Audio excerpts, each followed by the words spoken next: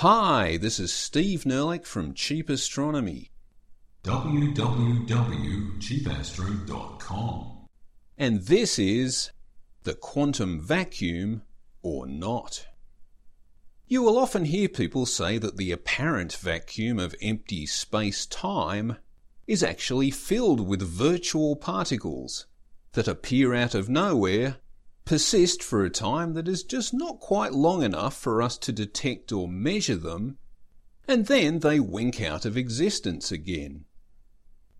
They are called virtual particles because of this ephemeral behaviour.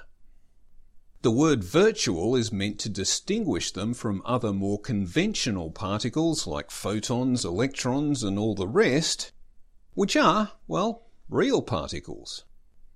Some people doubt the reality of virtual particles, saying they are just mathematical expressions of the inherent uncertainty that is required within quantum physics.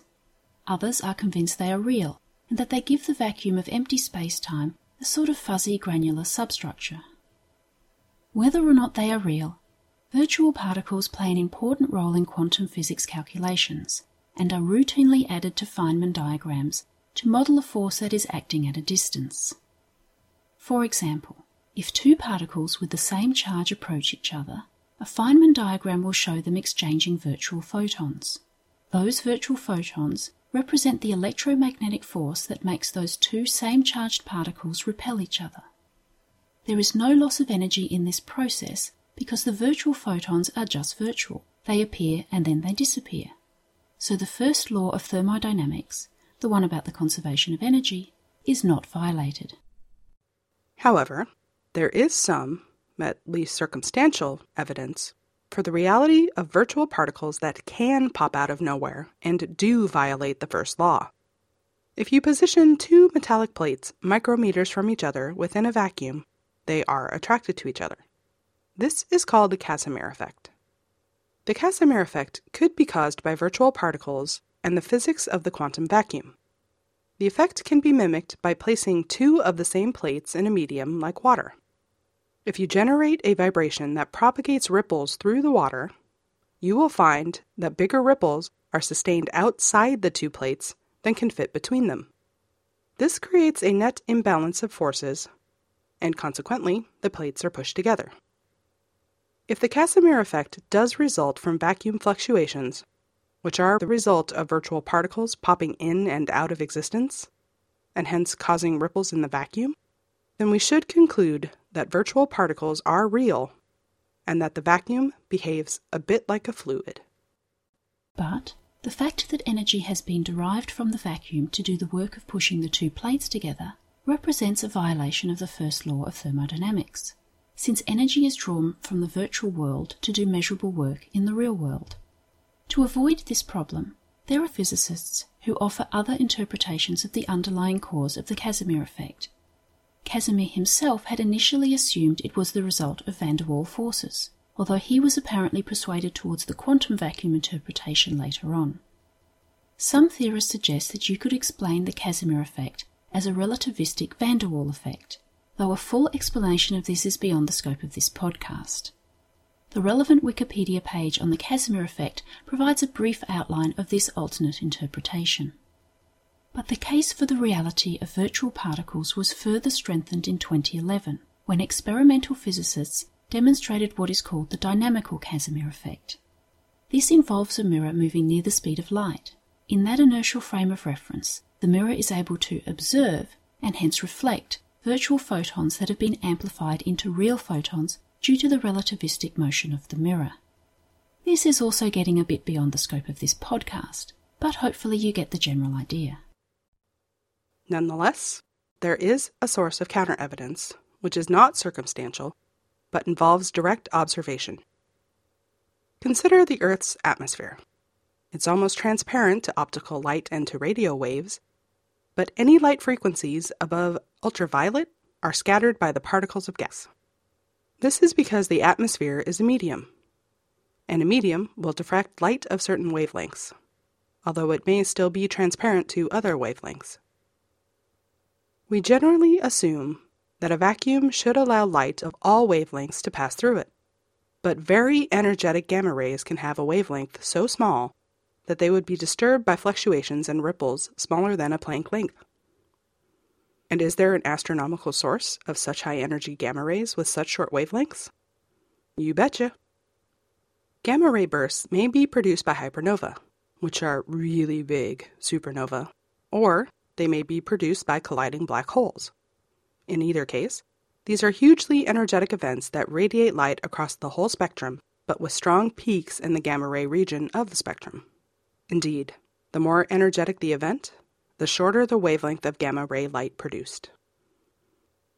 This gamma ray burst light may come from distant galaxies and cross hundreds of millions of light years of empty vacuum before it reaches Earth. And can you guess to what extent those extreme short wavelength gamma ray bursts are perturbed, diffracted, or even polarized after passing through millions of light years of vacuum, which is allegedly bubbling with virtual particles and fluctuating vacuum ripples? Zip, zilch, and zero. Not even a flicker. 100 million light years of vacuum seems to behave exactly as you'd expect 100 million light years of vacuum to behave. It just sits there, cold, empty, and still, as though it's just a vacuum. In the grand scheme of things, this observation is kind of reassuring. If you allow the vacuum to have some kind of substructure that is full of bubbling virtual particles, you risk recreating the 19th century physics problem of the luminiferous ether. This pre-Einstein notion sought to grapple with the problem that although you might think you are sitting still in a chair, that chair is on the surface of the Earth with an equatorial rotation of 1,700 kilometers an hour. The Earth is orbiting the Sun at 30 kilometers a second, and the Sun is dragging the solar system around the center of the galaxy at 220 kilometers a second. Prior to Einstein, people assumed that there must be some common background against which all these different speeds can be referenced, so that we can absolutely describe our real speed. Well, no. After Einstein, we know that we can only describe our state of motion by referring to a particular frame of reference. There is no single, definitive answer to the question of what your speed is. But if you give the vacuum a substructure, so that it becomes a stationary background like the imagined luminiferous ether, then you may need to reconfigure relativity physics. Nonetheless, the gamma-ray burst findings have not derailed the quantum vacuum hypothesis. Current work is underway at Fermilab in the US to build a ground-based experiment which will fire laser light through long stretches of evacuated tubing, once again looking for signs of that light being perturbed, diffracted, or polarized. After all, this is good science.